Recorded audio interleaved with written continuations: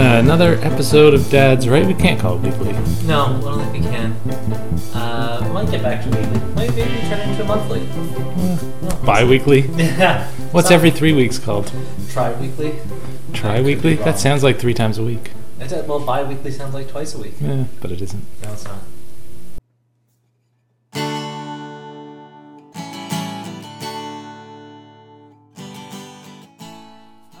Alright, it's December 28th. Yes, it is. Had a good Christmas. It was, when did you fly in? On the 22nd. Was it? Probably.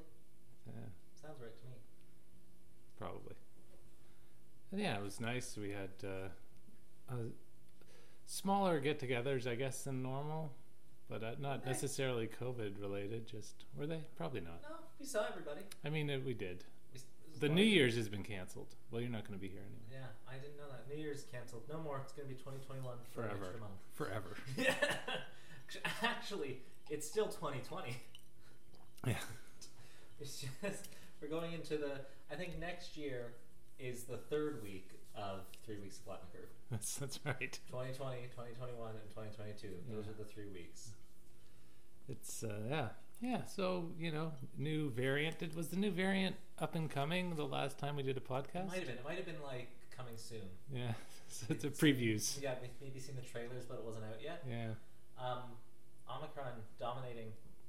Uncle Murray said at Christmas, and he was kind of right. Not the worst. If way more transmissible, but 50 to 70% less hospitalizations is better than way less transmissible, but 50 to 70% more hospitalizations. Yeah, and it becomes like other diseases that, to be honest, we don't keep track of. Yeah. But the problem is I guess it mutates more. Like why I don't at some point. Well, I think the more people that get it, the more likely it is to mutate. And But can't you say that with the flu or the cold as well? Yeah, but it's less transmissible. That's the point. It's way more. I mean, COVID's always been way more transmissible. Yeah, for sure. Now this, you're just more likely to get larger variants. I mean, that every flu is a variant. That's why there's a new flu shot every year. Yeah. And there's more than one every year. Yeah, exactly. And the flu shot only protects you against one. Yeah, and they guess. Which one's going to be? Yeah, which one's going to be the worst? I mean, it's an educated guess. Oh yeah, because they're educated people. Yeah. But yeah, so Omicron's the new hot thing, and get your booster. I have to get my booster. I'm gonna schedule it when I'm back in Alberta. I'll tell you, I was humming and hawing, but now I've decided I'm gonna do it, and I can't. I thought you already had your booster. No. Really? No, I can't. I told you Why? appointments aren't till like March or something. Oh, I could have sworn you had it. No, I do not. It's impossible to get a booster. Well, I mean, listen, there are worse things to have. I have a news story about that somewhere in all my open tabs here, about an increased demand, an unexpected increased demand for boosters. Yeah. Well, this was what I was saying to you earlier. It seems like more people are getting their booster than got their first and their second shot. Which is impossible. It is. Because if you're getting your booster before your second shot, you're getting your second shot. That's what that is. Yep. Yeah, specifically my news, it's Alberta pharmacies overwhelmed by sudden demand for COVID boosters rapid tests. Which is good. Pardon me, hiccuped. Before we go far, though, we should mention... Yes, we're doing some day drinking. It's good. So Santa delivered the kids some Christmas alcohol, as he does. Yeah. Peppermint schnapps, Yep. Kahlua, Yep. and Wayne Gretzky's Canadian Cream. So what we're going to do, over the course of the podcast, is we're going to we that's what we're drinking right now. But we also have Bailey's Irish Cream, so we thought it might be interesting to compare the Irish Cream versus the Canadian Cream, and I really enjoyed the Canadian Cream drink. Yeah, it's quite tasty. I'm enjoying it quite a bit. Yeah. Also going to compare the intelligibility of the beginning of the podcast versus the end of the podcast. Well, it's not that strong. The strongest thing is the schnapps at 27%. It's not like it's 40%. It's not like it's 3 shots of tequila or anything. Yeah, that's true. It's more like a glass of wine. Sure, I don't drink wine. Wine's gross. alcohol-wise. Yeah, that sounds like it could be true. All Anyway, right. it's pretty tasty. It is. It's very A shot of tasty. each for those of you that want the recipe. It's not complicated. Enjoy it. Yeah. We had it over ice in some lovely blue Tiffany tumblers. Oh, Tiffany. Yeah, it was my going away gift when Dominion Tiff. got rid of us. Tossed you out with the crystal. Yeah, literally. All right. Well, what do you got? Oh, you go ahead. Oh. Was that a warning so I could stop it? This is the best warning I could give. I You didn't. can edit that out later, I maybe. didn't stop it. I don't do much editing anymore. Oh, okay. Well, People get the full Monty now. it's probably good. It saves us from releasing, November 2nd on December 16th. Yeah, even the last two were late. Took me a long time, and all I have to do is copy and paste. We're getting there.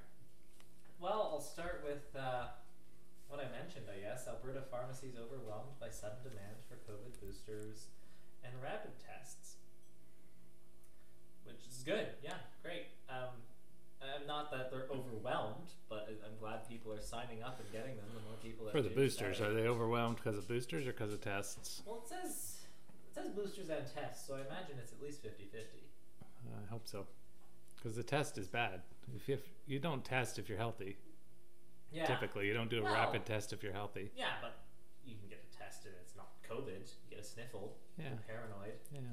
Or even if you're not, but you like, see, I'm not feeling sick and I'll prove it. And Yeah. then Maybe. just go to work or something. Chewy's eating as we do this, and his bowl is across the kitchen, and he's grabbing little pieces of kibble from his bowl and walking across the kitchen to Probably the hallway 15 feet. carpet. Yeah, roughly. And he chews and swallows on the carpet, and then he goes back for more food, and then he goes back to 50. It's a journey. He's leaving some kibble on the carpet. It gets your exercise in while you're eating. The equivalent of having dinner on a treadmill or something. Yeah, exactly. It's funny because I'm in Alberta, not right now, but that's where I'm sort of based. And I was thinking about boosters as boosters were like sort of coming out. And I was like, I wonder if I qualify for a booster yet. So I Googled it, and it said, yeah, anyone 18 or older can get a booster. And I said, oh, I wonder how long that's been out, because like I had not heard anything about this. I was on the Alberta Health Services website. I was like, haven't heard anything about this. I'm gonna go check the news, see when this happened. So I Googled sort of like it in the news, and it had happened 18 minutes ago. It was announced 18 minutes ago. So whoever's updating, You felt a disturbance in the force Yeah, that made you look at it? Whoever's keeping the Alberta Health Services webpage up to date is doing a bang up job. Yeah. Really well done. Yeah, So- well, I mean, I think it's the same thing here. I don't know about pharmacies, but everywhere you try to book, you're looking at February at the earliest, Yeah. sometimes March, which is crazy. Yeah, Do it better. I think that the reason you know what, I say it's good. It's probably not so much more people are going for shots and stuff.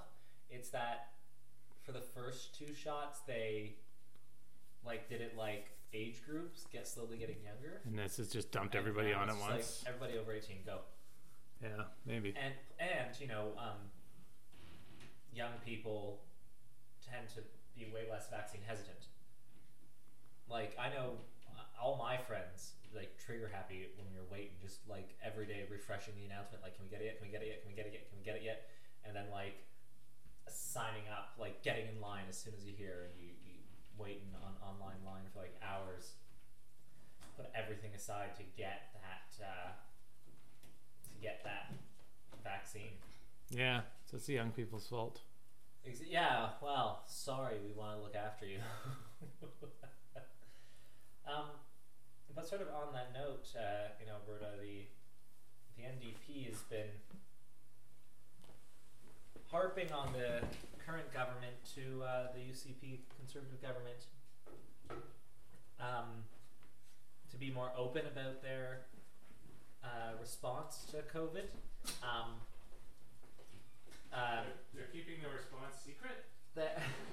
Well, like the reasoning behind the decisions. Like when on June 1st, Jason Kenney came out and said the worst of the pandemic is over and removed almost all the restrictions in Alberta and says that he didn't need a contingency plan for the Delta variant because it wasn't going to be that bad. He was right. He didn't need a contingency plan for the Delta variant. Yeah. So that was July 1st. It said June, but yeah, he announced that the pandemic was over June 1st, 2021. It's good to know. Yeah, I hadn't heard. Somebody should tell COVID. Yeah, really. And then, like during the worst of Delta, when it got really bad briefly before Omicron just blew it out of the water, both the health minister and Jason Kenney were on vacation, and had left the education minister in charge, and they hadn't told anybody that. So we found out that the health minister was leading the province for most of July. The public learned that in October. That seems like something you should like announce before you go anywhere. Yeah, probably. I mean, I guess if you're the health minister in the midst of a crisis, yeah, you should go. You should say, "Hey, I'm gonna be out. We're leaving this person in charge." I have to say, the premier, the health minister, and the education minister are probably the three least popular politicians in Alberta right now. Leland's back in. The other thing in Alberta, this is just more on the political side than any public health restrictions. I've mentioned, either in the last podcast or the one beforehand, that there's going to be a by-election for the provincial seat in Alberta because an MLA resigned and ran successfully for the Conservatives at the federal level, and that former Wildrose leader, the Wildrose being one of the predecessor parties of the current United Conservative Party, the sort of the righter wing than the Alberta Progressive Conservative Party, Brian Jean helped found the UCP, lost the UCP leadership race to Jason Kenney, has been a vocal critic of Jason Kenney from outside of the legislature for many a moon now. A critic from the right wing. That's what's amazing about Jason Kenney is he's managed to piss off everybody. He's both the right off. and the left. Yeah. And the center doesn't like him much either. No, nobody likes him. Incredible. It's shocking to me that he's managed to piss off the right so much when he is a right-wing politician. Like, he is gung-ho, Reform Party, like, quote-unquote small government, one of the most prominent abortion critics and marriage equality critics this country's ever had, and he's managed to piss off the right. So Brian Jean, yes, right-wing politician as well, just won the UCP nomination for this by-election. Huh? So he's going to be running as the UCP candidate to come in and criticize the government, basically, under the government's banner. That should be fun. Yeah, it'll be really interesting. It'll be another pain. He is kind of already positioned to succeed Jason Kenney as leader of the UCP, and now being an MLA will be even more helpful to that. Yeah, He can. sounds like that's going to happen. Yeah, I think it likely. If not before the next election, certainly if the UCP loses the next election. And Jason Kenney will be either resign or be forced out, and Brian Jean will take over. But it'll be interesting. There's also no guarantee that Brian Jean will win the seat. It was a UCP seat, but right now the UCP is so unpopular that the seat is considered a toss-up between Them and the NDP? them and the NDP. And although it would not change any sort of balance of power, it's not like it's a close legislature right now, but it would be a huge win for the NDP to pick up the first by-election. And also keep that guy out. And keep Brian Jean out. Yeah, it would be a huge win for the NDP. They're going to campaign hard. One of the first things Brian Jean did when he won the nomination was leave the riding and start campaigning in other parts of the province. That seems weird for a by-election. Yeah, it does. He's mostly... See, here's the thing. He's not campaigning for the riding. He's campaigning against Jason Kenney. Yeah, but first you need to win the riding. I think he thinks he has it in the bag because it was considered a safe riding for so long. But right now, if the prediction is accurate, the NDP, if an election were held today, would be poised to win more seats than they won in 2015. Yeah. And Jason Kenney's seat itself is not safe. He is just so unpopular. Because he's bad at his job. There's a good reason he's unpopular. It'll do it. Because he's bad at his job. Yeah. Of course, the other big news that happened very recently, just after Christmas, Bishop Desmond Tutu passed away at 90. Yeah, I saw that. Nobel Peace Prize winning activists fought against apartheid in South Africa non-violently, and once that was achieved, he shifted to being a pro-LGBTQ rights activist, along with continuing the fight for racial justice. Not that racial justice has been achieved, but the apartheid is over in South Africa. Not that the issues are over in South Africa, but that one issue. The apartheid regime, the actual physical, they do have their own problem. But yeah, good life, 90, did a lot. Lost a great and good man, but everybody has their time and died peacefully after a life of good work. I didn't know this. He'd been diagnosed with prostate cancer in 1997. Wow. Yeah. So, yeah. Farewell. Thank you. Thank you, Bishop. Anglican. I thought he was Catholic, but he's Anglican. Okay. Yeah. The opposite, Protestant. Very, yeah. He Well, would have Anglican's not Protestant. It's a Catholic wing? It's like a mix. It's a mix. Yeah. I thought it fell on the Protestant side, though. Maybe everything that's not Catholic. Maybe just as like not Catholic, it is Protestant-ish. Completely unrelated. Russia's Supreme Court orders the shutdown of the country's oldest and most renowned human rights organization. Which is funny. I'm not sure, like, how can you just say, yeah, you need to close? I mean, because it's Russia. Is the answer. Like, Russia's Supreme Court ruled on Tuesday that one of the country's oldest and most prominent human rights organizations, given how Russia normally treats these things, oldest mean like they're found like a week or two ago? Like, yeah, I don't know how old they are. Been around for a while. We're the oldest one. We were created on Thursday. Yeah. I'm sure that was a completely independent decision that was not at all influenced by the government in Russia. Well, I just don't. I understand kind of why they do it, but I think it hurts them even more than having it around hurts them. Like, what harm does this group actually do to the government? Probably little to none. But closing it down like sparks sort of worldwide outrage. Yeah, that's true. You're better off to just leave it. It's like, a fly that swirls around your head or something. You know what I mean? You can't. That's why. You can end up smacking yourself in the head 10 times before you get rid of the fly. Yeah, it was called Memorial. They were charged with creating a false image of the USSR as a terrorist state, whitewashes and rehabilitates Nazi criminals. Oh. That's a big charge. I don't know what Nazis have to do with any of it. I can't. And also, most of them must be dead by now. Most did Nazis? Yeah. I don't know. Mitch McConnell's kicking. I just mean actual Nazis. Members of the German National Socialist Party. Yeah. You'd think. Or in Argentina. I believe maybe Russia did whitewash some of them, but very possibly. But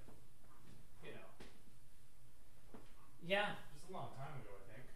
Not that they should get off the hook, but I'm just saying, is that really the biggest issue in Russia right now? No. The biggest issue in Russia right now is Ukraine.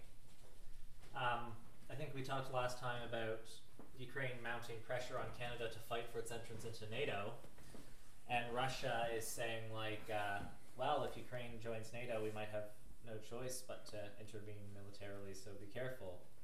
And Russia is now pushing to hurry up with it. Like, Ukraine's like, hurry up and decide and let us join.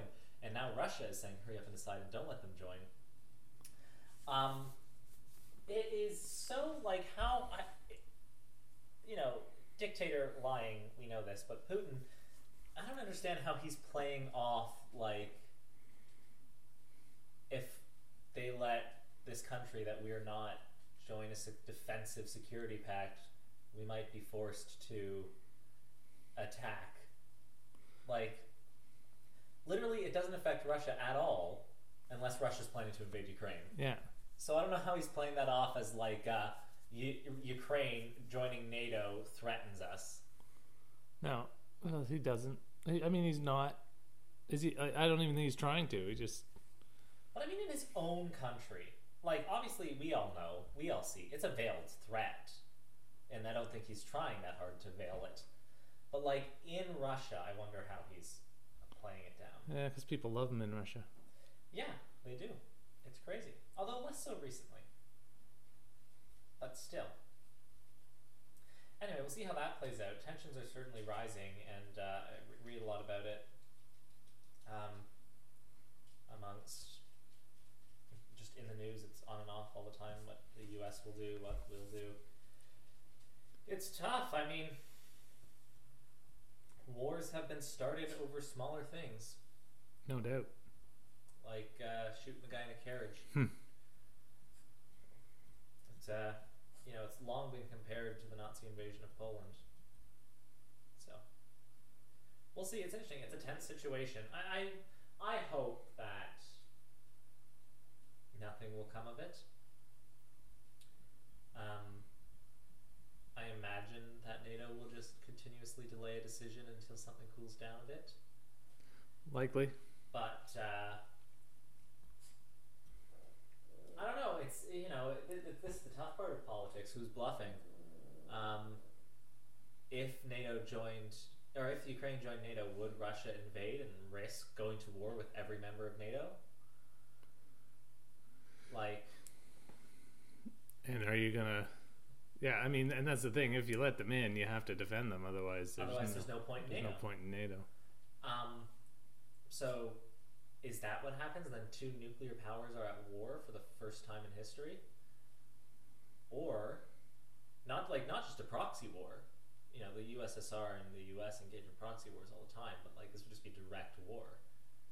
Or is NATO willing to, the US and NATO, the defenders of the free world and all that, are they willing to sacrifice Ukraine in an appeasement style gesture to avoid a war? Yeah, well, I'll have to see. A part of me doesn't feel like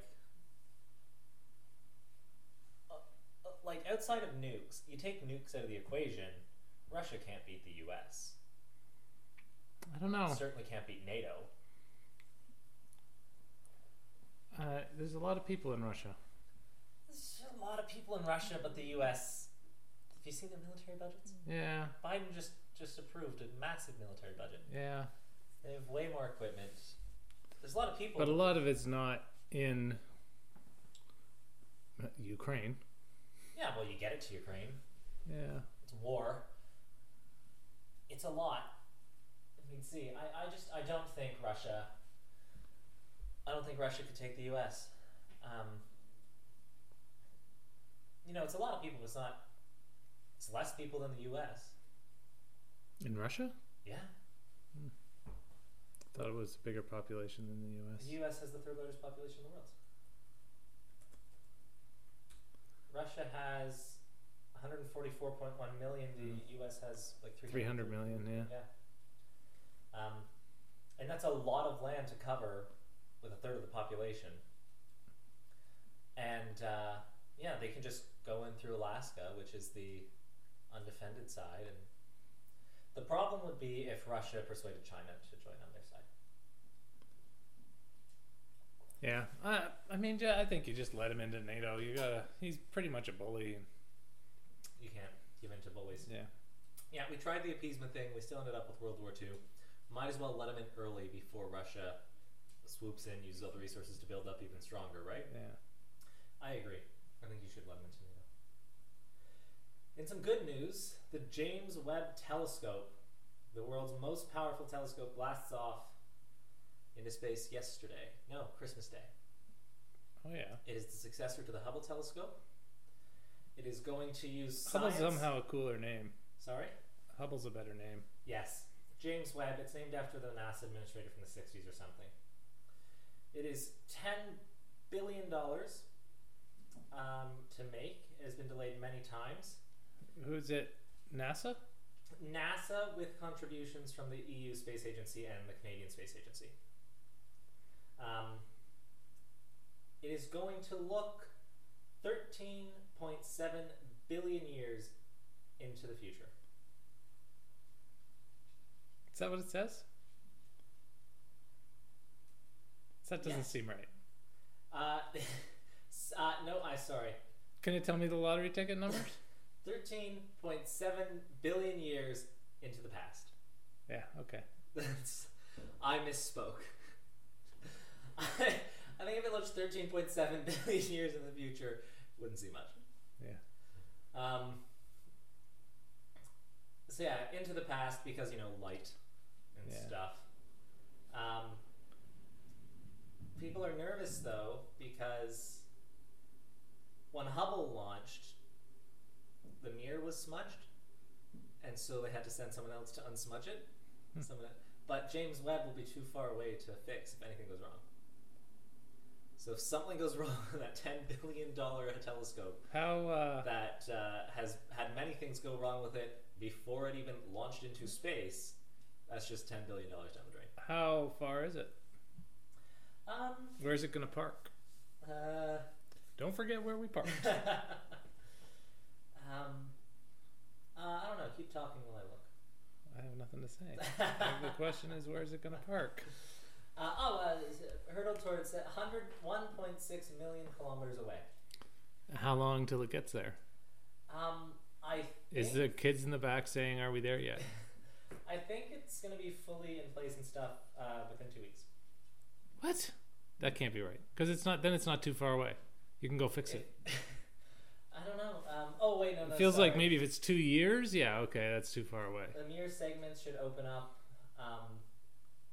The 12 days comes once it as it flies, it starts opening things and doing telescopy things, and that starts about 12 days in. I don't know if this says how long it takes. Webb is too far away for rescuing.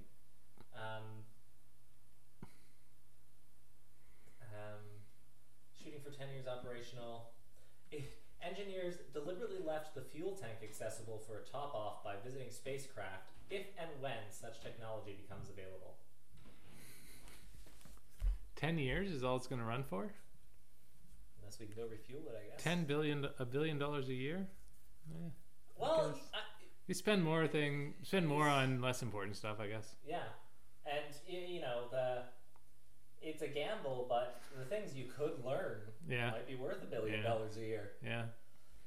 Was it one of the Mars orbiter, one of the Mars landers or something, the early Mars landers or something like that? They shot it up and it missed Mars, and it's because some people were working in Imperial and some people were working in metric. Something like that, probably. Yeah. That's what one of my teachers always said, that because they units matter.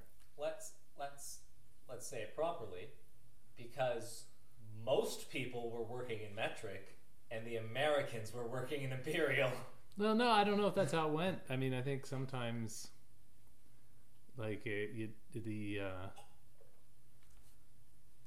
people do certain things in whatever, right? What? Some things Sometimes I just mean when you're building a house, people buy 2x4s. Oh yes, but when you're- I think scientists still say- work in metric. Yeah, but I think most scientists in the U.S. also work in metric. Scientists. What somebody wasn't. I don't know who wasn't. Somebody wasn't. Probably the U.S. Anywho, back down on Earth, we're gonna go from space to the next best thing, Nova Scotia. Just recently hit 1 million people for the first time ever, seeing the second largest sort of like interprovincial immigration in the country last year, right after British Columbia. So it's people leaving other provinces? Yeah, leaving other provinces. So staying within the country, but leaving the provinces. They got the second most interprovincial immigrants after British Columbia. Most coming from Ontario. I believe it. Nova Scotia's a nice place. Full of nice people. Yeah. I was driving there once. I was trying to get out of a mall on a very busy street, and everybody stopped and just let me in. Oh, nice. Very weird. Yeah, they saw an increase of 4,678 people. That's not many. I guess they were close to 1 million. Sorry. During the second quarter of the year. Still only 20,000 a year, less if that's the most. But that's also just interprovincial. Okay, other people just like from other countries. Yeah, and that's the first place you come to almost, Yeah. depending on how you get here. Yeah, it's closest. Yeah. To, you know, St. John's, Yes. Newfoundland, closer to Venice than it is to Vancouver. Huh. Yeah. Interesting. Yeah. Though I wouldn't want to drive that way. No, it's easier to drive to Vancouver. Yeah, and most of those people moving from the province are young people. The three largest age groups were 20 to 24, 25 to 29, and 30 to 34. Or, how you could otherwise say that, is 20 to 34. Because there are no gaps in those three age groups. Really? It's 35 age groups. 20 to 20, 21 to 21, Yes. 22 like go to... It's like we were talking about earlier with shoe sizes. Yes, because we went and we exchanged shoes, and Soft Mock is discriminatory. They don't cater to people with sized feet that fall into the half. So We're going to protest. Yeah, exactly. We've got signs. I went in and was like, hey, do you have the 10 and a half? And they were like, we only have full shoe sizes. Leave. So, exactly. You must leave. Get out. Which is weird. It's weird. Yeah. You're a shoe store, but you don't do the half size. In that brand obviously just doesn't make it. Yeah. Whatever brand Well, it was. We'll see. I don't know. But we're also saying just double the amount of shoe sizes you have and don't have half shoe sizes. Fair enough. Like, it just seems unnecessarily complicated.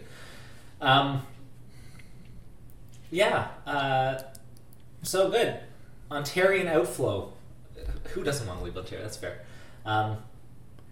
They're going. So the for Ontario jobs. population dropped? Must have.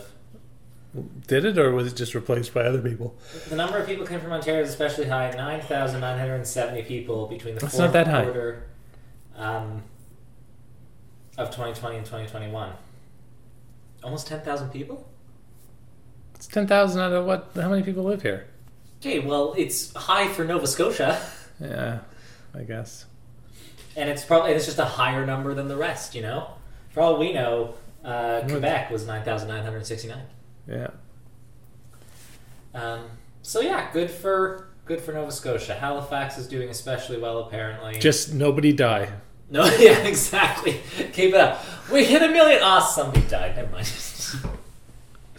I wonder. Maybe they'll become more important. Did they get an extra seat? Nope, they have to wait. Only. What was it? Ontario, BC, and 3 in Alberta, and then Quebec, and somebody else is losing one. Right. And Quebec's an uproar about it. I don't know. Anybody, the fact that Prince Edward Island has 4 seats, anybody can make a fuss about anything. In other They have a news- seat for everyone on the province. Exactly. In other news, Nunavut and Ontario are now the only two jurisdictions within the country that haven't made a $10 a day child care deal with the federal government. I don't know why Nunavut's holding out. I don't know why anybody would hold it. I don't know why anyone's holding out either. A lot of provinces were holding out. Alberta was the most recent to give in. I'm shocked Alberta gave in before Ontario. What do you need to give in order to get the $10 a day? I don't know. Like, why wouldn't you say yes, please? Thank you very much. I will take that free money. It must not be free. I think the provinces have to administer it. Yeah. And then I'm gonna look it up. What do provinces have to give? The first Google suggestion is, what do provinces do? Not much. What do provinces have to give to get the $10 child care? I feel like maybe Alberta gave in because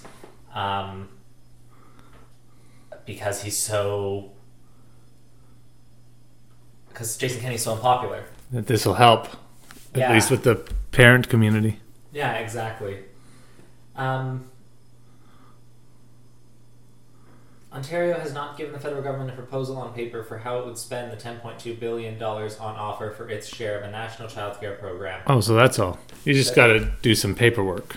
Yeah. And they haven't been bothered to fill it out. Yeah, Doug Ford can't. Money is, of course, the major sticking point.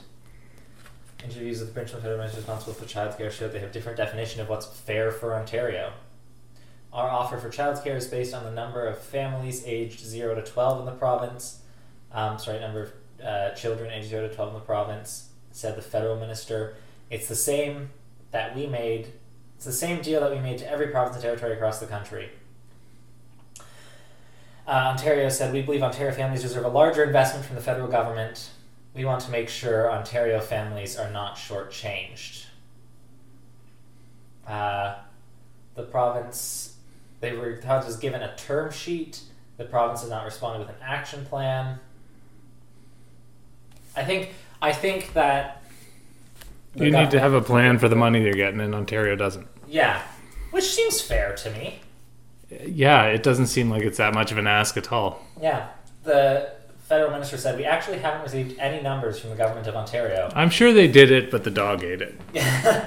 Every other province has managed to send us an action plan from which we've been able to have negotiations, but quite frankly, we're still waiting for Ontario.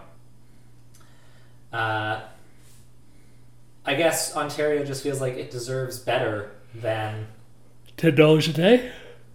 Than what every other province is getting. Trudeau government says its funding will ultimately bring Ottawa to a sharing child care cost with the provinces of 50-50. In Ontario, they're not helping us with our spoiled reputation. Also, I love the minister's response of, we believe you deserve better, so for now we're giving you nothing.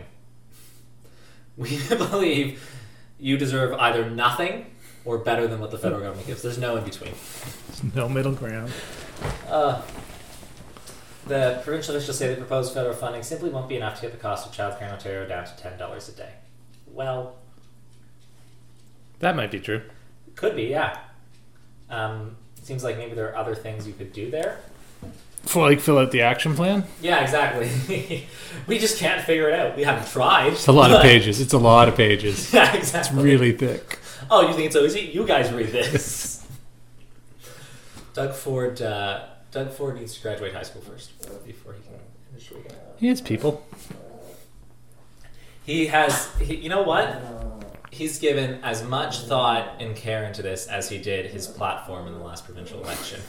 Which was also non-existent. Yeah. Exactly. Speaking of lots of money, though, the federal government is expanding access to pandemic financial supports, largely for businesses. Is that the dog? She's moaning it outside. Let me go look. Pause there. Yes. Mostly for So, businesses. Yes, the Canadian Worker Lockdown Benefit and the Local Lockdown Program. They are expanding what they consider to be a lockdown, so that if they're facing capacity limits, they will get sort of like refunded. Everybody has capacity limits, don't they? Not across the country, I don't think. But I think it also has to do with how much your capacity limit is. Like if you're limited to 50% capacity, you'll get 50% of like expected earnings or whatever, and 30.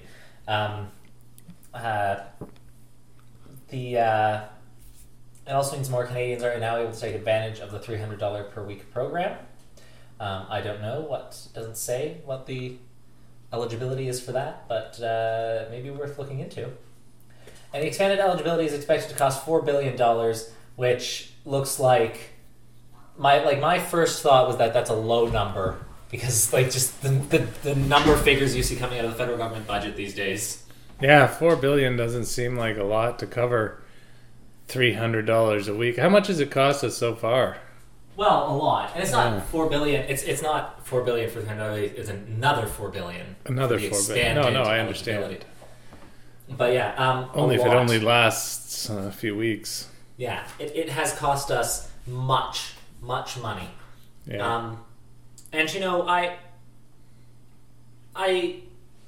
don't like seeing the criticism that Justin Trudeau has added more to the deficit than any other prime minister, which is just, it's a fact. But it's not fair. But it's not a fair fact. Yeah. Like anybody in power over this pandemic would have been the most, even if they did a little bit less. Yeah, exactly. It's like before Trudeau, it was Harper because of the financial crisis. And I shouldn't say it's not a fair fact. Facts are neither fair or not. They're facts. But when you just criticize and lack context, it's not a fair criticism. Yeah. The Conservatives could have been in government. They could have done less. They would have spent a lot less. Maybe. I'm not even convinced they would have, but they might have. And they would have been the most. Yeah. And to be fair, the Liberals would criticize them for it. Probably. The Liberals may have criticized them for not doing enough. Possibly. If they did less. In this what-if universe. And I'll tell you, if the Conservatives had been elected in 2019 to a minority government and had called an election like Trudeau did and had spent less, they would not have won the 2021 election. Justin Trudeau won the 2021 election because of what he spent. Hell yeah. Yeah, it was a purchased election. Mm-hmm. But it was necessary. Oh yeah, I don't think. I'm sure it could have been spent better. Hindsight's 2020, but I don't think too much money. I haven't seen too much where I've looked at and thought you don't need to spend that. Yeah, and also you can get it back if it was unduly doled out. Yes, you can. And you know who doesn't care that you can? The Ontario provincial government, who it recently revealed in a Auditor General's report, gave over $210 million in provincial supports to businesses that weren't eligible for pandemic relief programs. And more than that, the government learned that they gave that and did nothing to get it back. Well, maybe they'll just get it back at tax time. I feel like it wouldn't make it to an Auditor General's report if the plan was to get it back at tax time. I don't know. Maybe. Depends who the Auditor General works for. One such program was the Ontario Small Business Support Grant, which the audit found lacked controls to weed out ineligible applications. That meant $210 million went to 14,500 ineligible recipients, which the province isn't trying to recover, and another $6 million that are still being investigated.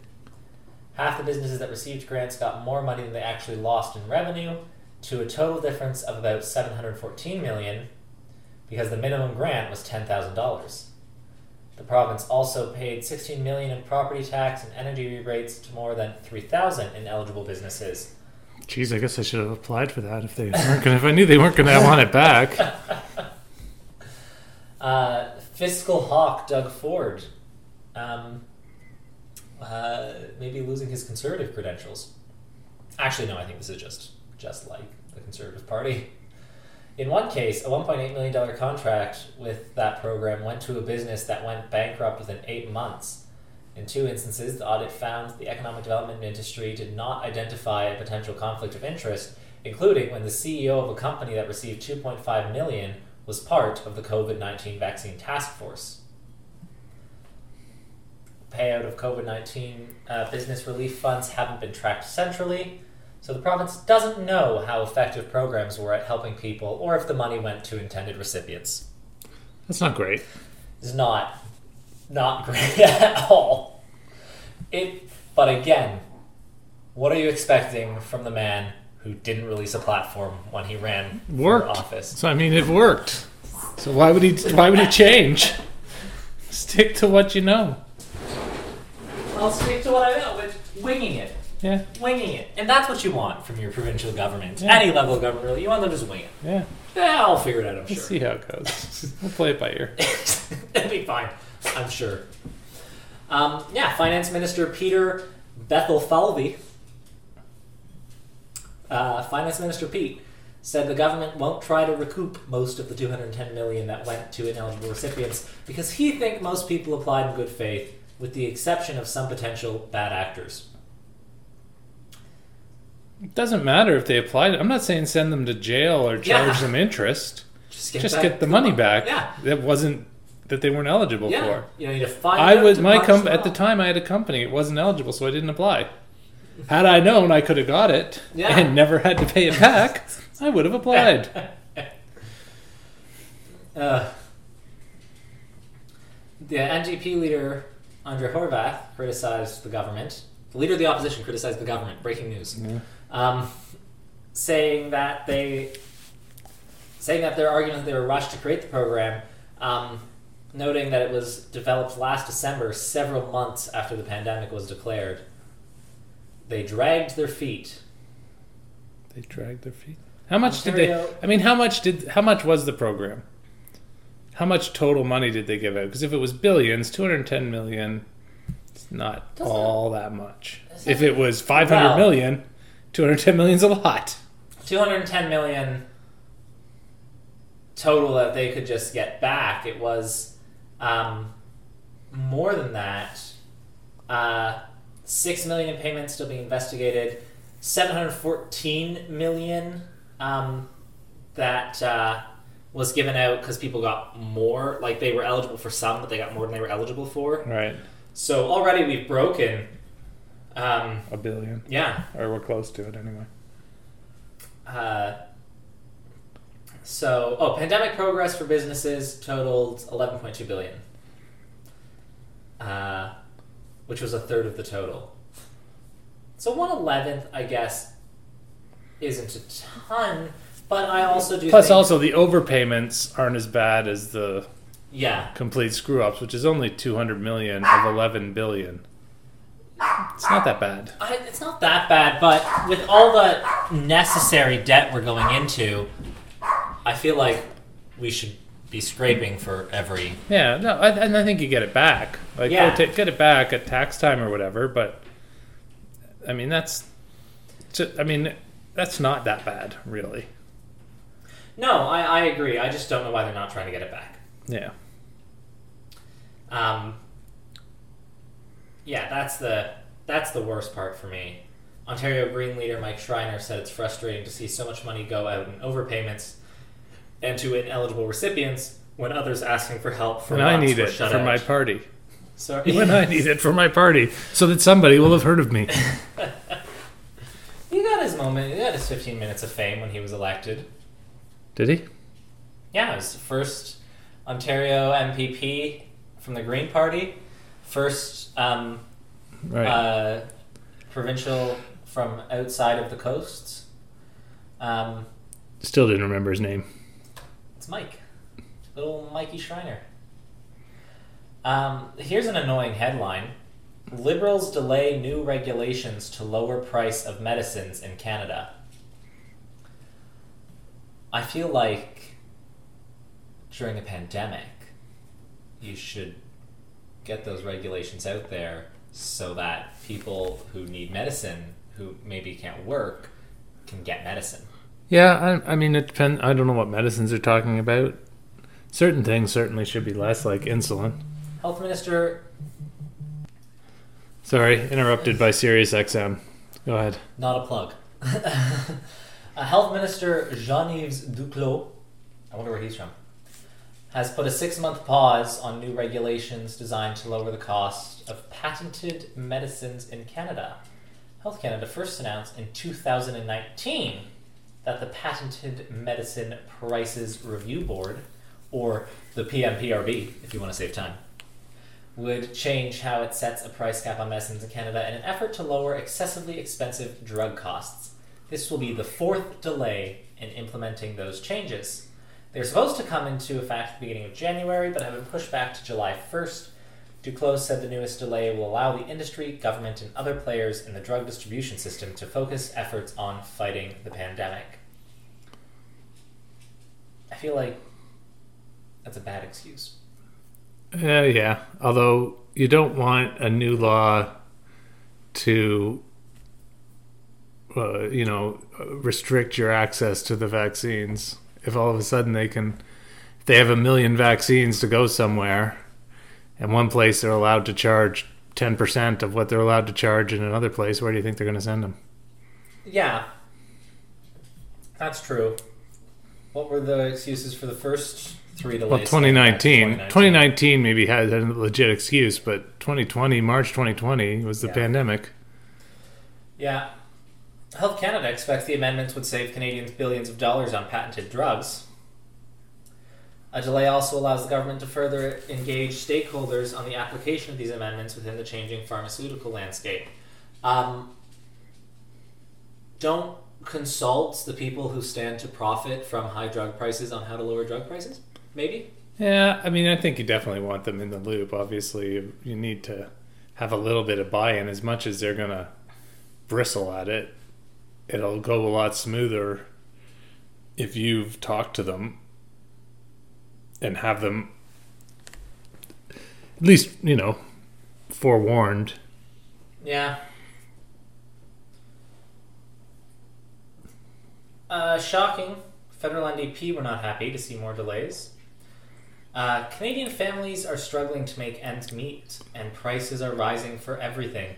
Provinces are seeing record numbers of COVID-19 cases, and the government is announcing they won't do anything to make prescription drugs more affordable for people. NDP health critic Don Davies said in a statement. Davies said was. Did he? It's not a sentence, Global News. Oh, sorry, CTV. Sorry, Global. Davies said probably it was supremely cynical to make the announcement on December 23rd as people are busy getting ready for Christmas and trying to cope with the latest wave of the pandemic. I tend to agree with the NDP on this. I wouldn't say it's supremely cynical to announce it before Christmas.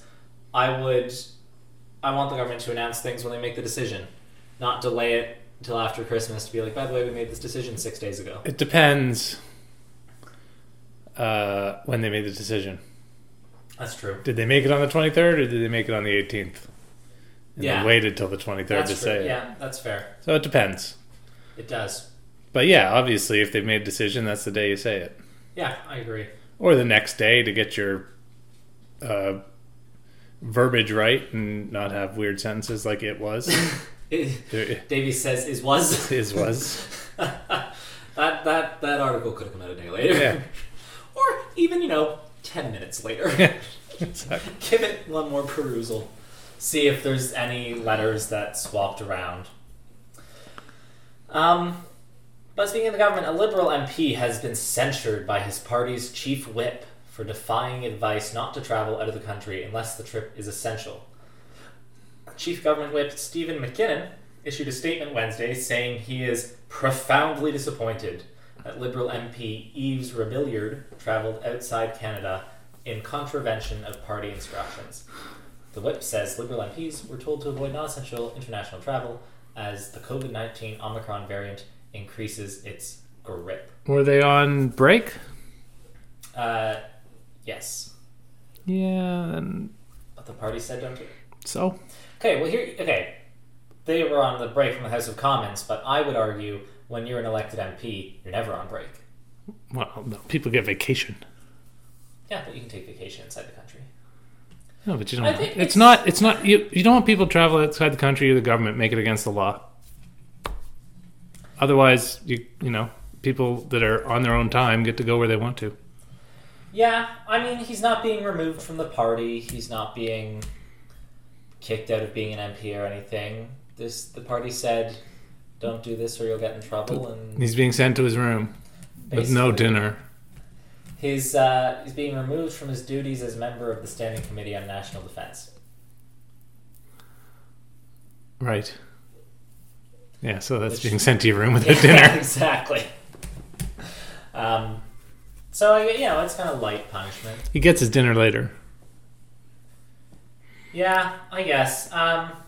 Yeah, no, you're right. If you think it's a bad idea, make it against the law.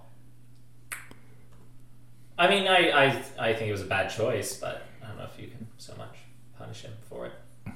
Good news. I don't know if this happened since our last podcast, because that was so long ago.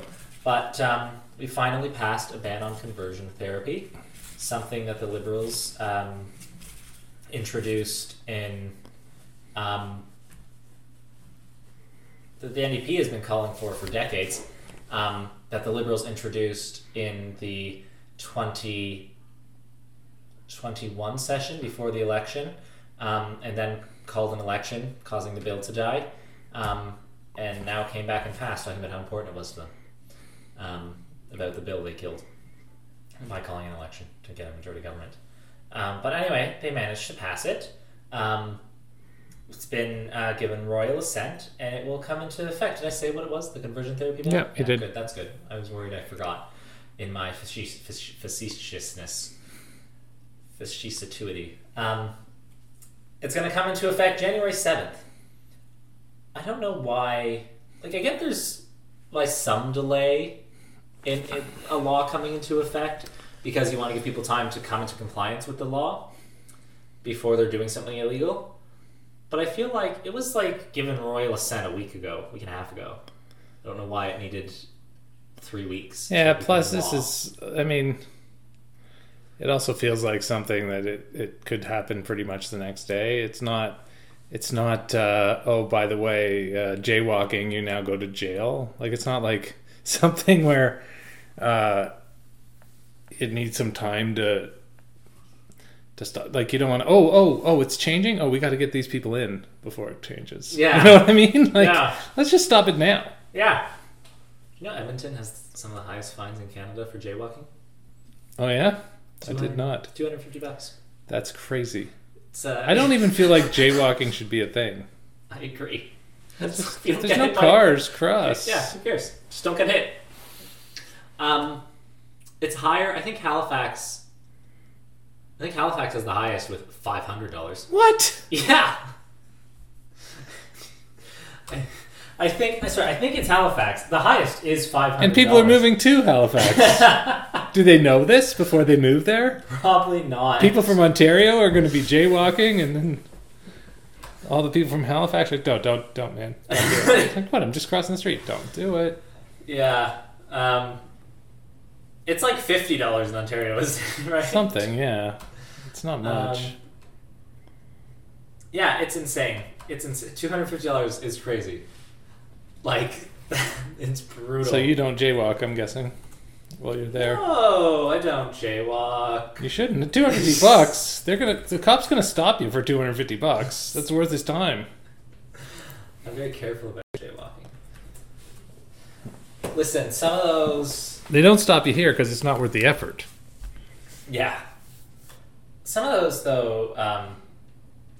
sorry, it's not Halifax. It's Montreal. But they only give that to English people. For French people, it's much less. Yeah, exactly. But nobody can tell because everyone in Montreal is English. Yeah, it's... It's a lot of money. Halifax, that might be the lowest. I don't remember. I just remember Halifax being on the list when I was looking at the list. But yeah, crazy money. That's insane. And then, lastly, Hold on a second. I'm gonna make next drinks before we go on. oh yeah. All right. Now this one's with Bailey's. Yes, we moved on to the next. Looks a drink. little lighter. Smells similar. It does smell similar. Sláinte.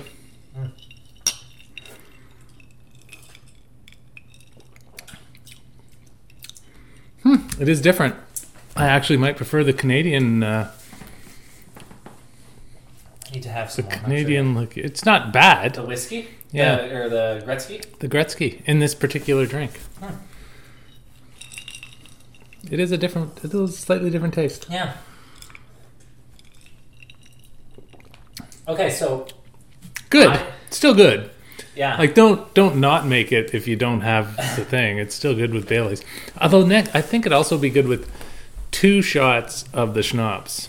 A shot of Kahlua, a shot of cream. to make it more pepperminty. Yeah, or maybe two schnapps, 2 Kahlua, 1 cream. It's getting a heavy drink now. Just to make it a little bit less Bailey's-y? thick. Yeah. Okay, so I was the $500 I think is Montreal, but I was wrong. Nova Scotia passed a law in a year, and that year is 2015. December 7th, 2015, actually. So we just passed the anniversary of this law. That raised the jaywalking fine to $697.50. That's a weird number. It is. Just do 700, Yeah. and then also just do 50. That's- Just round up to 700, and then take that 700, make it like 50. That's insanely high. but they don't actually charge that?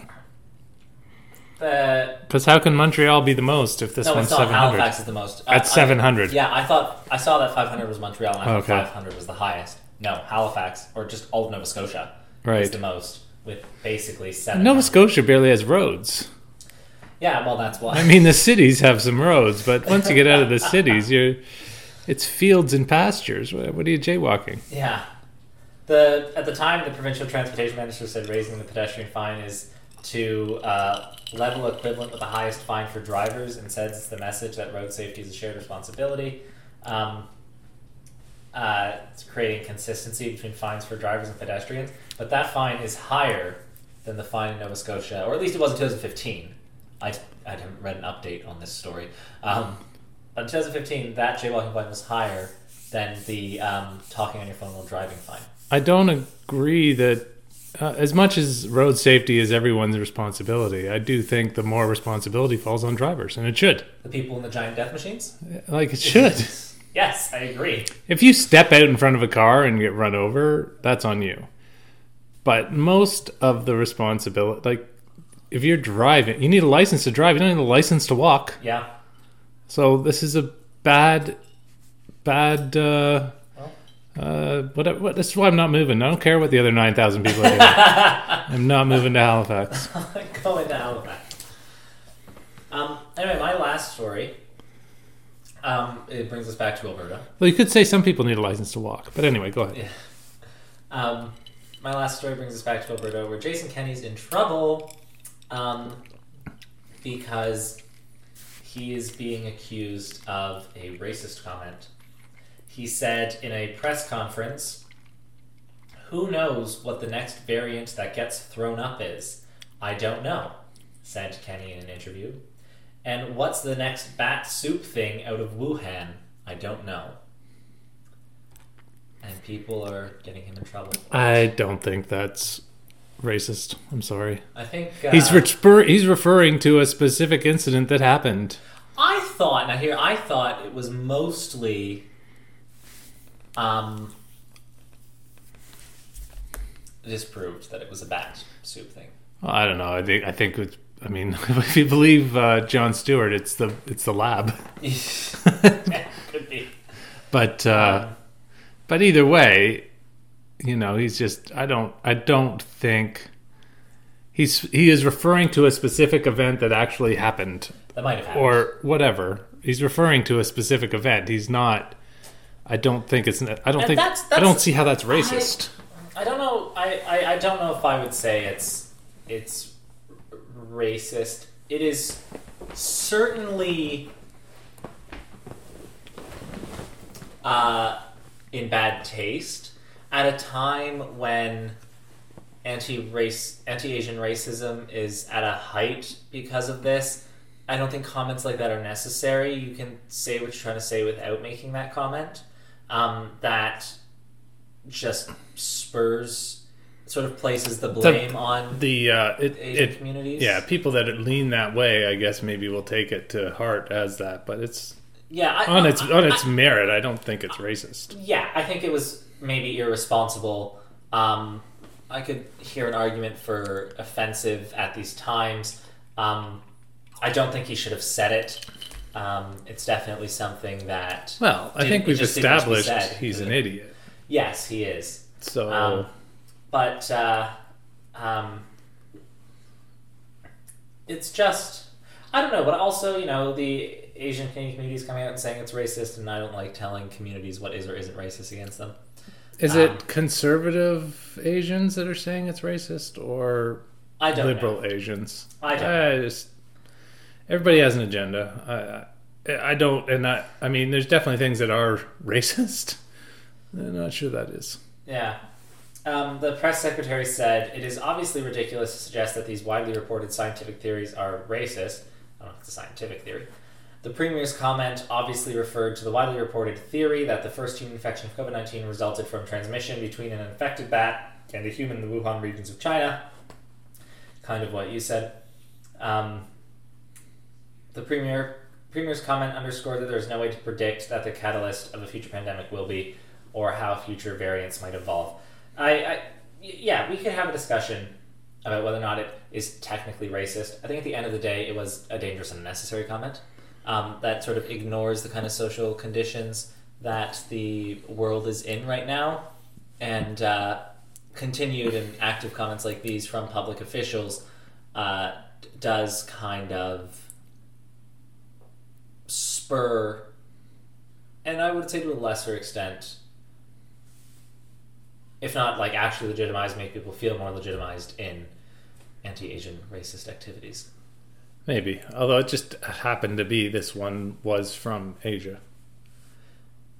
Yeah, I mean, I agree, and If it was from somewhere else and he said the same thing, is it now? I mean, if it came from Finland and it's because of something in the ice that they melted, you know what I mean? Like, and he said, well, who knows where the next Helsinki ice melting is going to be? Is that racist?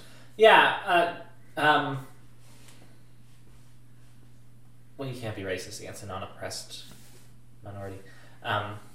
But either way, if everybody suddenly hates Finland because of it, releasing the next pandemic, I don't know. It's tricky. But it was stupid. It was a stupid, and like you said, we've established that it's stupid. He's a stupid person.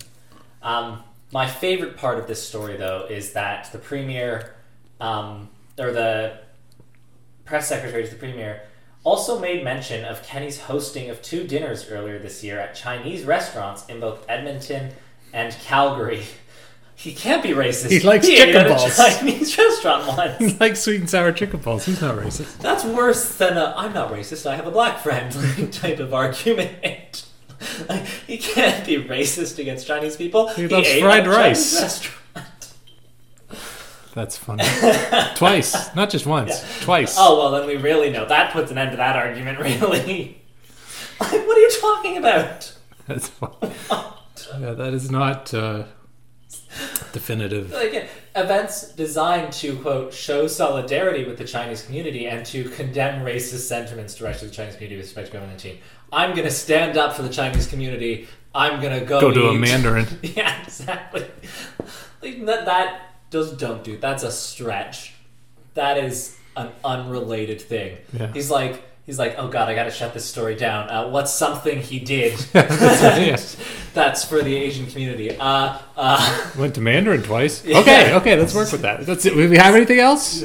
No. Okay, we'll go with that. Then. We're back with the Mandarin. Oh my god, there's just so much. This man should not be a press secretary. He would have been better to say everything he said and not added that tag. Yeah, absolutely. Because the other parts, I think, is legitimate. I don't think stating a fact or whatever, a theory. Yeah, but then trying to then defend but it that with, is that's more racist than the statement. Yeah. Next press conference he gives, he's gonna find an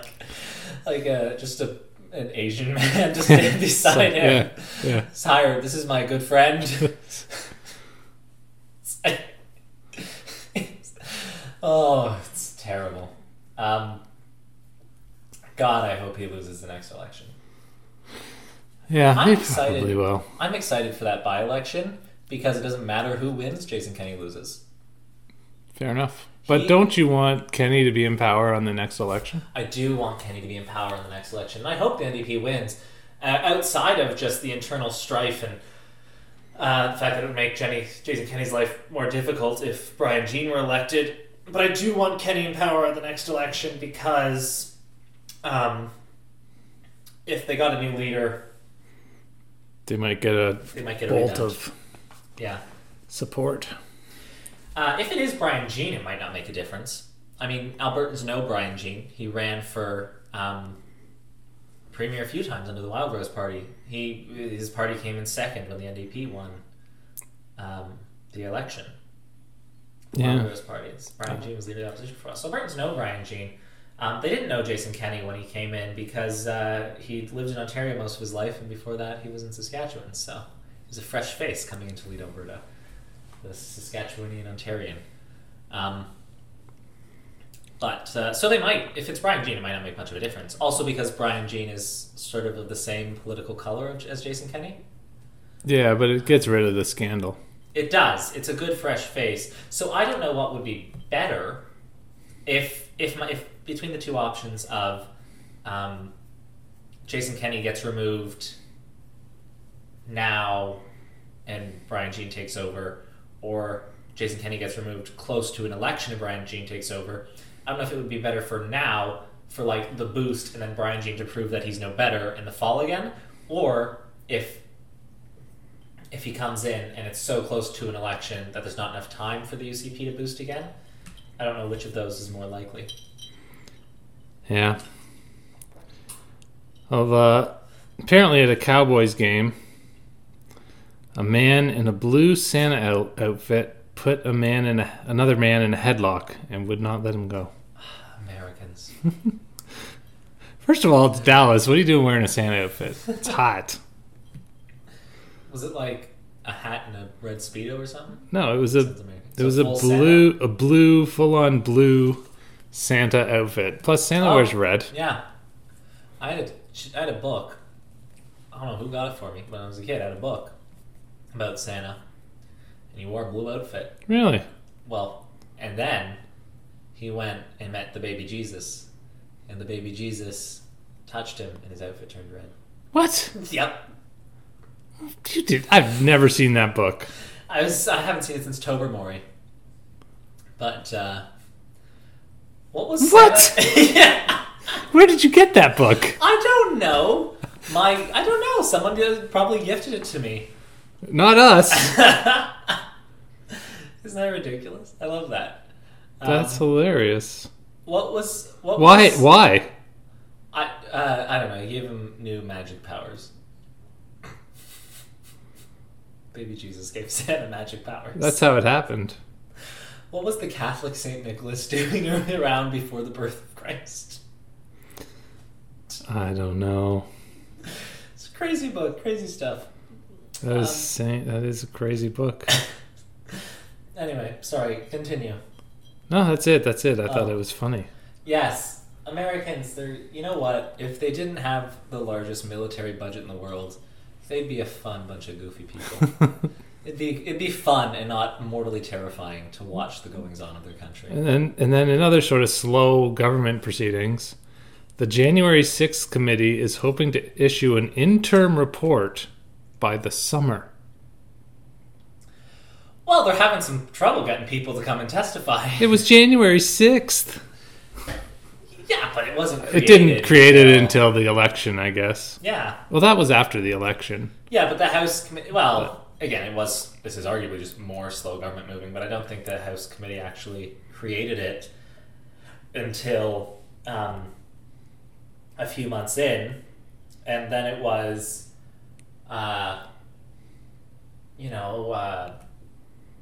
there was the drama around the Republican appointees where Kevin McCarthy tried to appoint a whole bunch of pro-insurrectionist representatives, and Nancy Pelosi no, they're not impartial enough. And then Kevin McCarthy was like, okay, then nobody. And Nancy Pelosi was like, Okay.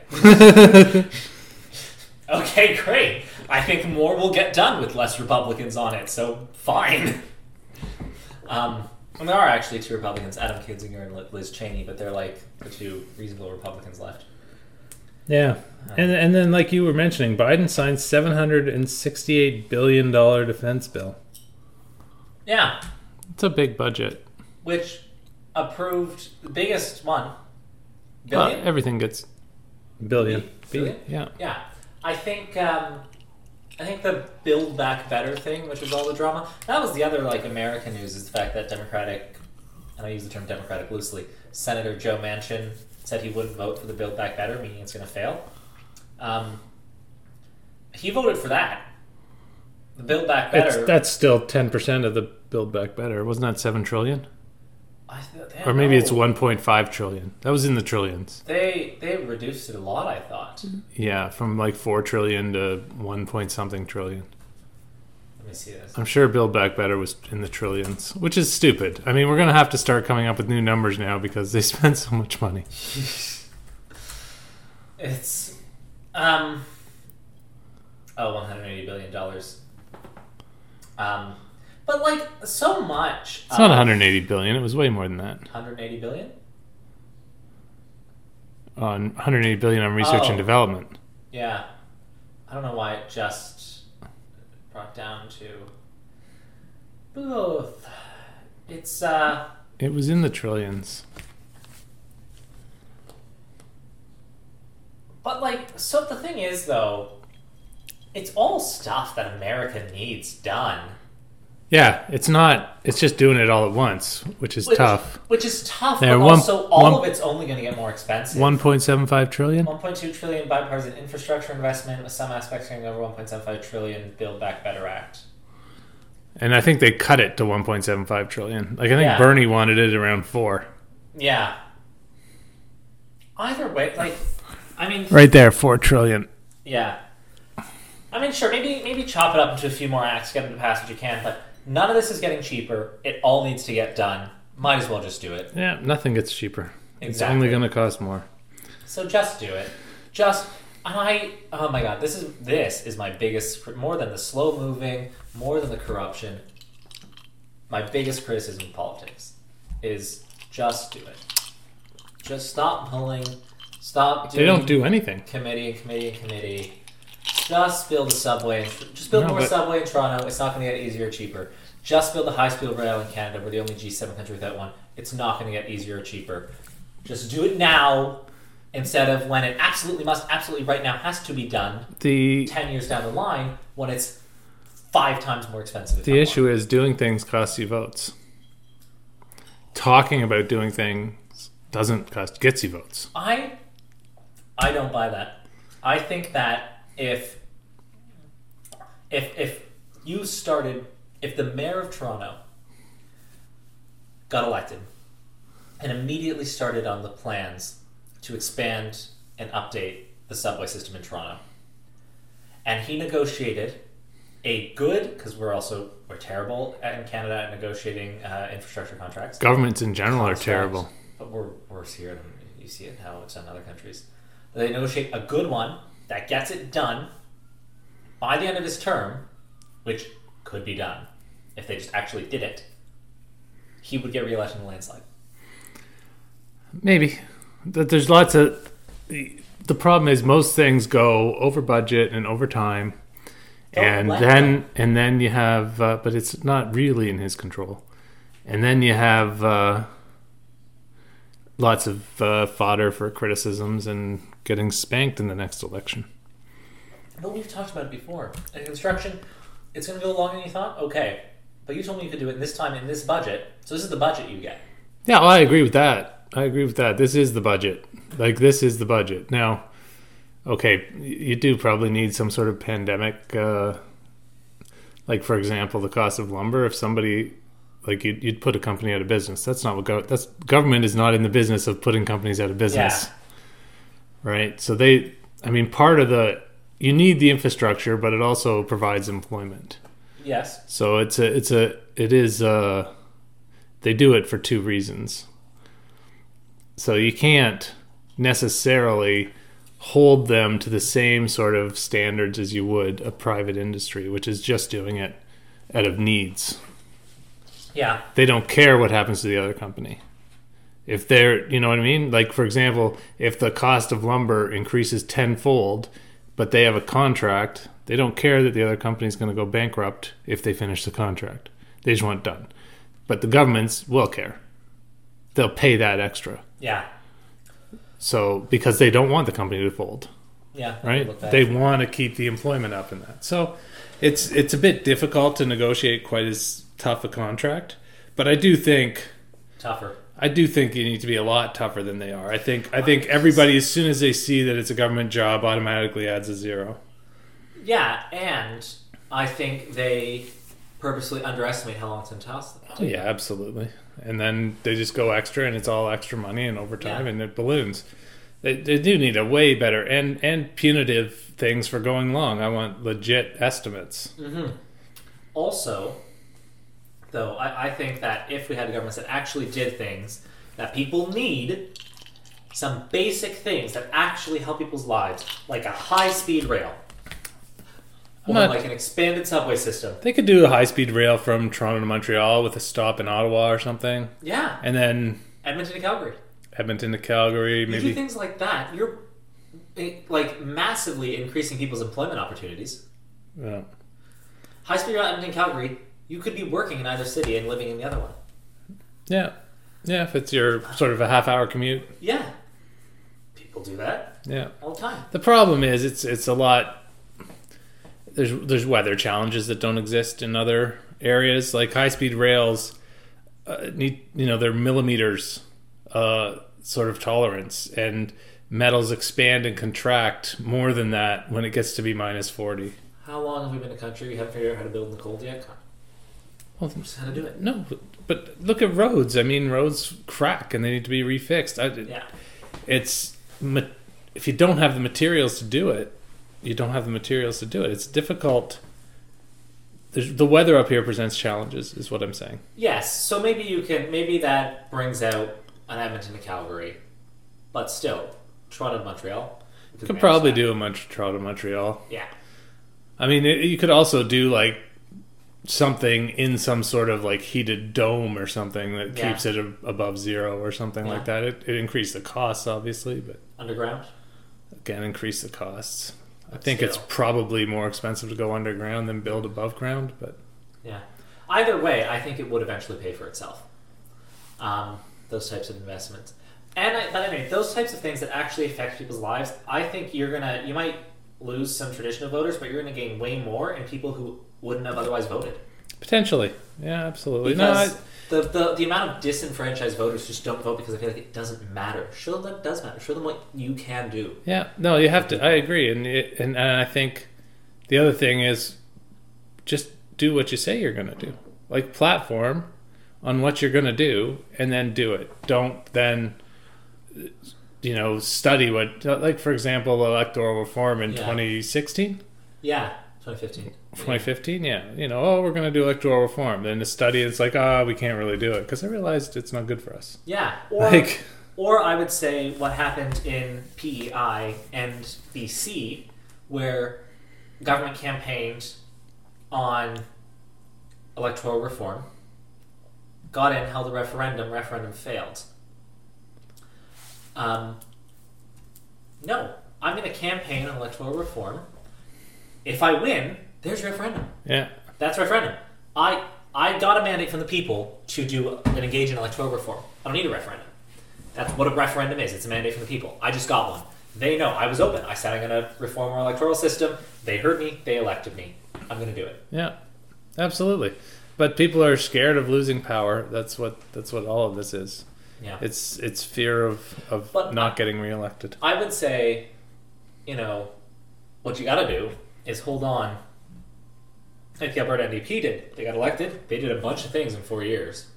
They lost the next election, but Rachel Notley held on, charted the course. Over the past 4 years of UCP government, people are realizing, it was actually pretty good 4 years. And now they are polling at 53% to the UCP's 21%. Yeah. Like, I think it might cost you the next election, but you hold on, you let some things actually take effect, you let the people see that the other parties are worse, you'll get back. A lot of times, though, it also depends on when you're governing as much as what happens. Well, yes. Still, I just stop talking about it, just do it. Yeah, no, I'm with you there. Like electoral reform being the chief example, which the Liberals first campaigned on in the 1920s. Weren't you talking about a seat in England? Oh, North Shropshire, I think it was called. That was crazy. It was by-election. The Conservatives government in England is wildly unpopular right now with COVID restrictions and hypocrisy, where they announced COVID restrictions and then had a Christmas party like the next day. The Conservative Party itself, lots of scandals happening around the Conservative government. So there was a by-election in the seat of North Shropshire, or North Somethingshire, or Shrop something, I don't know, it was down there. It was a Conservative seat, and the Conservatives had held it without interruption since the year 1837. It's a while ago. And it was a few years ago, and they lost it to the Liberal Democrats. Was it the same guy? It was not. There were a few in there. The Conservatives have held it for 30 years longer than Canada was its modern nation state. They held it. Since its formation. It didn't exist before 1837. They'd always held it, and now a Liberal Democrat won. Which is insane. It's crazy. First of all, that they've held a seat for that long. Yeah. My God. Like, I know you're an old country, but you'd think, politics change, things move around or whatever. But maybe it's... I think American politics is less so now, but maybe it's like American politics where it's hereditary. You just vote. I'm sure it is. Voted. It tends to be rural areas are more conservative. Yeah, but still, for it's a lot of years. Almost 200 years. I wonder if there's any seat in Canada that's always gone one way. We've changed our seats a lot. I've often looked into it. There are some that have been around... Yeah, not seat, but like area. Yeah. I'm not sure. There are some that have been around for a long time. Halifax is one of the oldest seats in the country. But I think it's shifted... I think most of the really old ones... I've tried to look this up before. I think it would be like a western seat. I think they shift around. Yeah, I can see the east shifting around. Basically on... Yeah, like Halifax has been a seat. Halifax has been a seat since 1867. But they've just... we shift around so much. And like what our parties stand for shift around so much. Like... which, like, they've sort of, less than Americans, but they've kind of, like, moved around on where they are in the political spectrum, so... Much less than the Americans, which actually, swapped. Changed. They swapped. They did a 180. Moved around entirely. Actually, I want to do that side. Yeah. Hey, you want to... I'm kind of bored over here. You want to switch? Sure. Yeah, let's do it. Why not? It's like a high school debate. You get the side of, you know what I mean? Yeah, How can you all of a sudden just change like that? And now we're going to mix it up. Yeah, you're right. It's probably...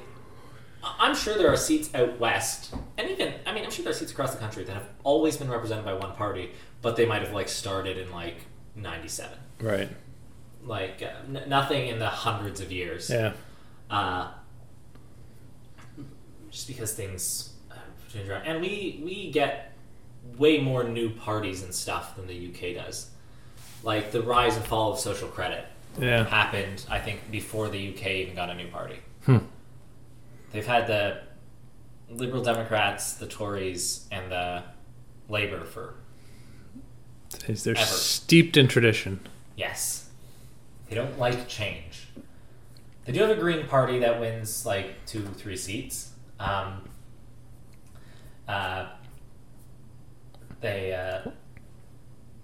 like that's like our Green Party. Like they're there, but are they really? Oh, you know what else? Speaking of parties, Justin Trudeau turned 50 on Christmas Day. No way. Yes. Making him, and here's the kicker, making him the oldest federal party leader.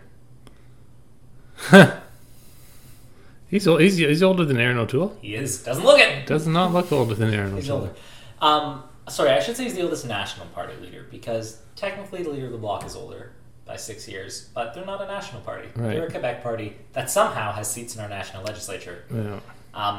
But of the Greens, NDP, Conservatives, Liberals, Justin Trudeau is the oldest leader.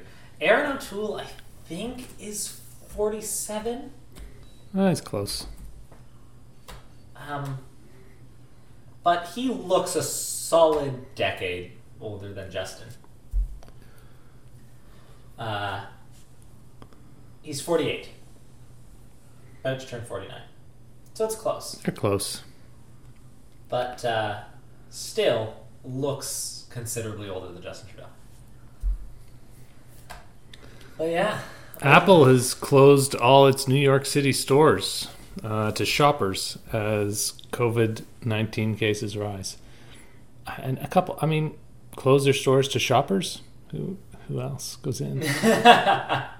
Can browsers go in? Do you want to buy something? No, come on in. After you. Like, isn't that just closing your store? It just seems like a weird headline. It's closed stores to shop. The staff still comes in and works. They just, stand in there. It's for looks, really. It could be like the one here for a while. You'd could take something to them and talk at them through the glass, and then hand them your device. Maybe I don't know what that means, but that's gonna hurt sales, I would think. That might affect the bottom line. Although if you're an Apple buyer, you probably do most stuff online anyway. Yeah, that's true. I got quite a few Amazon gift cards for Christmas.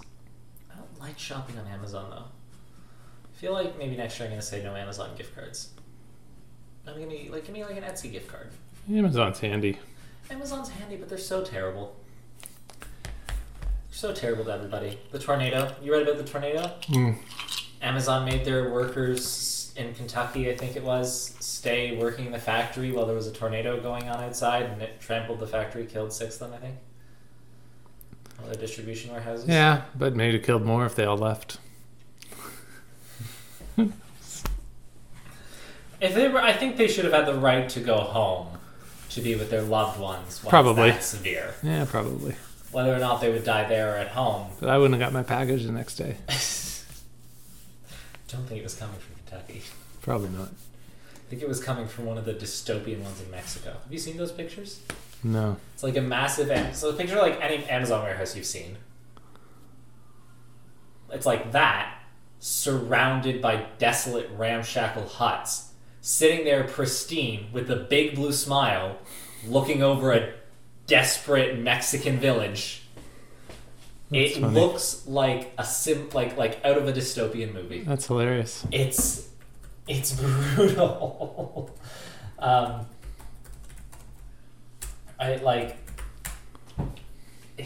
You just oh my god, I can't. When I was looking at the images, I was like, good lord.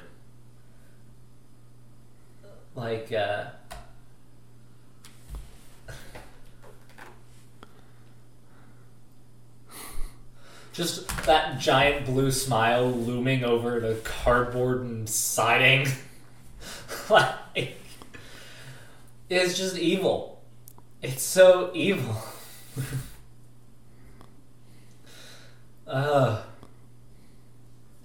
That smile is so sinister. I can't help but see it as anything other than like, I own you. And a Virginia family gets keys to a Habitat for Humanity's first 3D printed home in the United States. That's pretty cool. That's interesting. And they took 12 hours to build the house. Oh. Don't tell Grandpa. He'll make one. He handed us, we got a whole bunch of 3D printed stuff from our grandfather over Christmas. Like door hangers and like models that you piece together. It was insane. Well, that's kind of cool. If they can print houses. Yeah. That's kind of neat. I think it might have been printed with concrete or something. It said it was made with concrete, so it's not just your average. It's not your normal 3D printer. Yeah, no, I don't think this is an industrial 3D yes, printer. Large. But that is pretty cool. And 12 hours to build a house is kind of cool too. Yeah, that is really neat. Wow. Think they can build Subway in 12 hours? No, you got to dig. Oh. It's not print it. You can't print a hole unless you're the Roadrunner. Yeah. Here's a tweet from Senator Rand Paul. Recent? Yes. December 27th. Is that today? No, today's 28th. Okay, so yesterday. He put, how to steal an election. Seeding an area heavy with potential Democratic votes with as many absentee ballots as possible, targeting and convincing potential voters to complete them in a legally valid way, and then harvesting and counting the results. Otherwise known as doing your legal obligation to provide ballots to voters, campaigning and convincing them that you're the right choice, telling them how to legally vote, and then count the results. Or democracy. Like he just described democracy and described it as stealing an election. What? Yeah, I don't know. That's nonsense. Like that's what targeting and convincing potential voters to complete them in a legally valid way. Isn't that campaigning? Isn't that exactly what campaigning is? And then harvesting and counting the results. What else do you do with votes? Yeah. I don't know. He probably shouldn't be in politics. The world. It's insane the things that Republicans say. Seriously.